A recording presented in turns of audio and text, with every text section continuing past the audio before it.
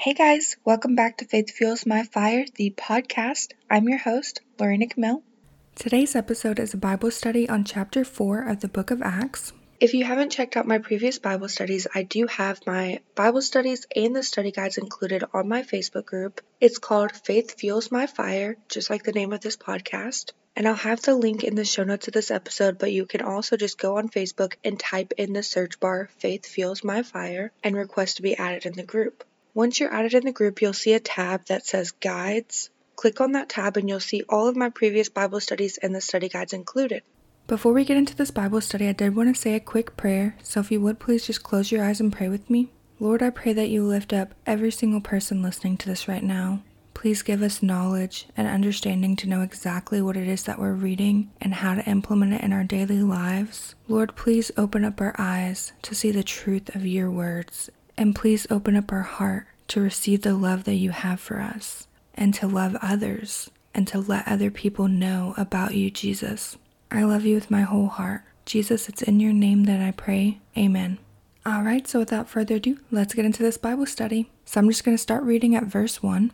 The priest and the captain of the temple guard and the Sadducees came up to Peter and John while they were speaking to the people. They were greatly disturbed because the apostles were teaching the people and proclaiming in Jesus the resurrection of the dead. They seized Peter and John, and because it was evening, they put them in jail until the next day. But many who heard the message believed, and the number of men grew to about 5,000. So I'm just going to stop right there and discuss these verses with you guys here. So these Jewish leaders still had hatred in their heart, and they refused to believe in Jesus. So they put Peter and John in jail. And in these verses, we see that the things that Jesus had said from our Bible study in chapter 15 of the book of John were starting to happen. So in John chapter 15, Jesus was telling his disciples about the world hating them, and that if the world hates them, to keep in mind that it hated him first.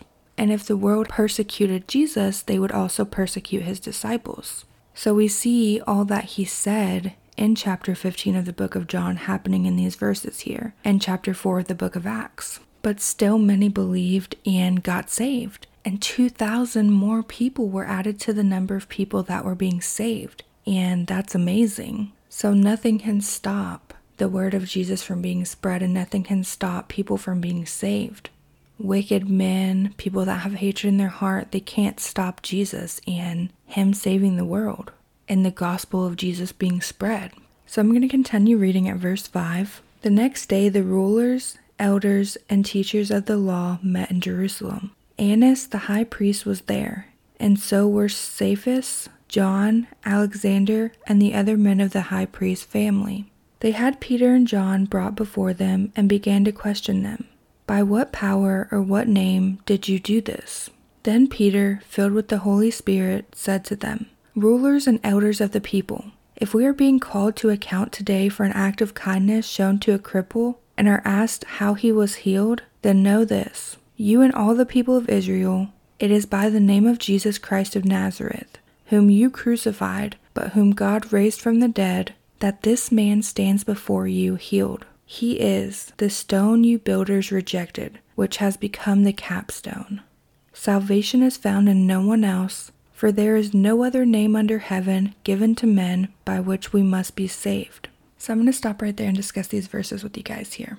So these rulers and elders and teachers of the law met in Jerusalem, and they questioned Peter and John and asked them by what power or what name did they heal this crippled man.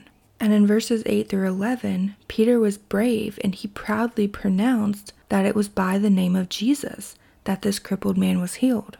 And in verse 8 where it says, Peter filled with the Holy Spirit, I wanted to point that out because it's important to know that we as believers of Jesus Christ, when we're saved and we have the Holy Spirit within us, and we're filled with that Holy Spirit, the Holy Spirit guides us and shows us truth. And whenever we let the Holy Spirit guide us, and we don't give in to our flesh or what our heart desires, but we are led by the Holy Spirit, we will speak truth, and the Holy Spirit will guide us into righteousness.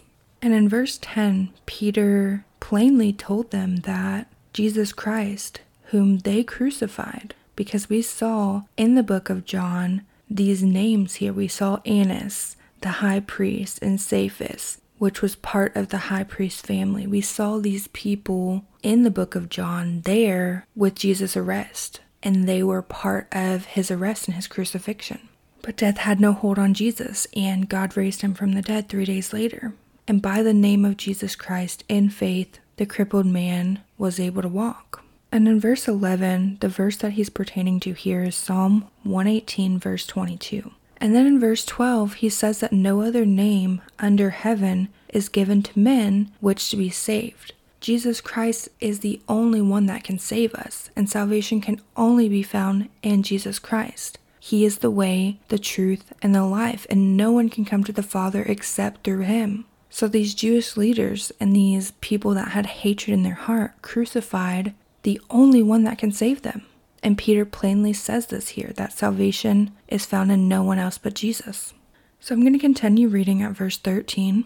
When they saw the courage of Peter and John and realized that they were unschooled, ordinary men, they were astonished, and they took note that these men had been with Jesus. But since they could see the man who had been healed standing there with them, there was nothing they could say. So they ordered them to withdraw from the Sanhedrin, and then conferred together. "What are we going to do with these men?" they asked. "Everybody living in Jerusalem knows that they have done an outstanding miracle, and we cannot deny it. But to stop this thing from spreading any further among the people, we must warn these men to speak no longer to anyone in this name."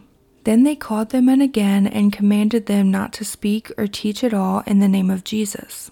But Peter and John replied, "Judge for yourselves whether it is right in God's sight to obey you rather than God, for we cannot help speaking about what we have seen and heard." After further threats, they let them go. They could not decide how to punish them because all the people were praising God for what had happened. For the man who was miraculously healed was over 40 years old. Alright, so I'm going to stop right there and discuss these verses with you guys here. So in verses 13 through 22, the pride of the Jewish leaders got in the way of them believing in Jesus, and they tried to get Peter and John not to speak or teach in the name of Jesus, but Peter and John refused. Peter and John are witnesses to Jesus, and they saw everything. They followed Jesus. They saw his arrest. They saw his crucifixion. They saw his resurrection. They saw him ascend to heaven, and nothing was going to get in the way of them preaching the gospel of Jesus Christ and healing people in the name of Jesus Christ.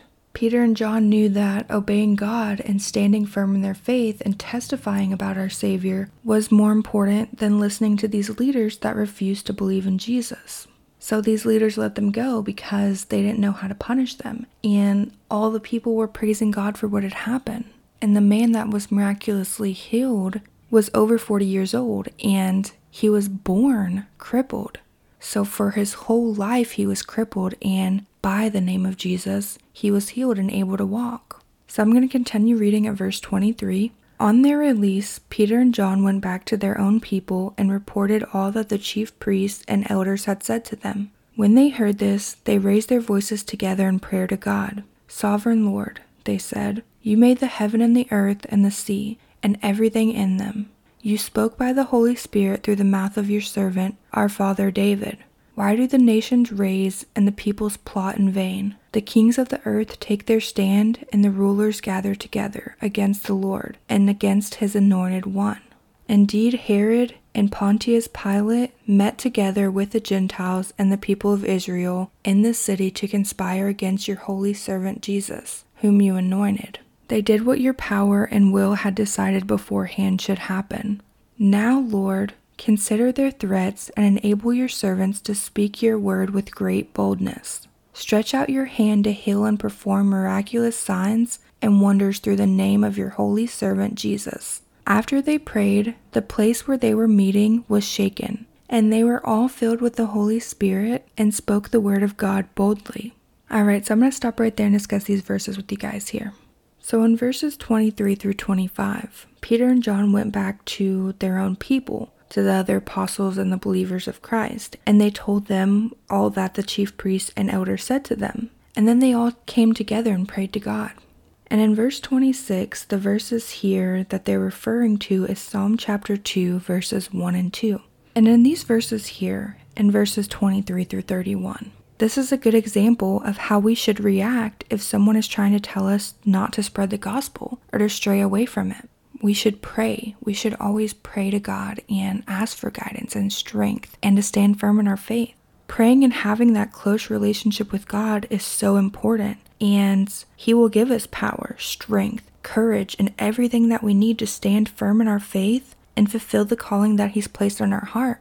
And we just have to pray and lean on Him and know that having a relationship with Him and spreading the gospel are the most important things. And we should never let anyone get in the way of us spreading the gospel about Jesus Christ and hope that someone may be saved and go to heaven also. So in verse 31, after this powerful prayer that they had prayed, the place that they were at was shaken, and they were all filled with the Holy Spirit and spoke of the word of God boldly. So I'm going to continue reading at verse 32. All the believers were one in heart and mind. No one claimed that any of his possessions was his own, but they shared everything they had. With great power, the apostles continued to testify to the resurrection of the Lord Jesus, and much grace was upon them all. There were no needy persons among them, for from time to time those who owned lands or houses sold them, brought the money from the sales, and put it at the apostles' feet, and it was distributed to anyone as he had need.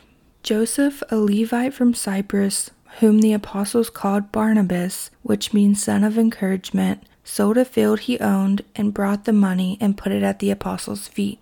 Alright, so that's all the verses of chapter 4 of the book of Acts, but I'm going to discuss these verses with you guys here. So in these verses here where it says that all the believers were one in heart and mind, we saw from our Bible study in chapter 17 of the book of John and verses 22 through 23 where Jesus was praying to God the Father for his disciples. And I'm just going to read these verses with you guys here real quick. I have given them the glory that you gave me, that they may be one as we are one, I and them and you and me. May they be brought to complete unity to let the world know that you sent me and have loved them even as you have loved me. And we also saw this happening from our Bible study on chapter 2 of the book of Acts, where they came to complete unity, and I read these verses from the prayer that Jesus said to God the Father in chapter 17 of the book of John. And we see this happening again in these verses in chapter 4 of the book of Acts. They all came together and were one in heart and mind and complete unity, and they shared everything that they had. And the apostles continued to testify about the resurrection of Jesus.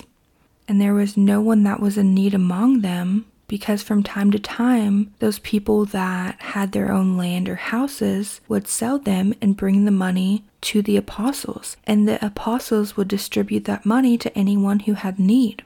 And this is a great example of the believers being in complete unity and not acting on greed or pride, but all coming together for one purpose, spreading the gospel of Jesus Christ and testifying about him so that others may be saved and go to heaven also. And they all shared everything with each other, and they helped each other, and they helped others that were in need.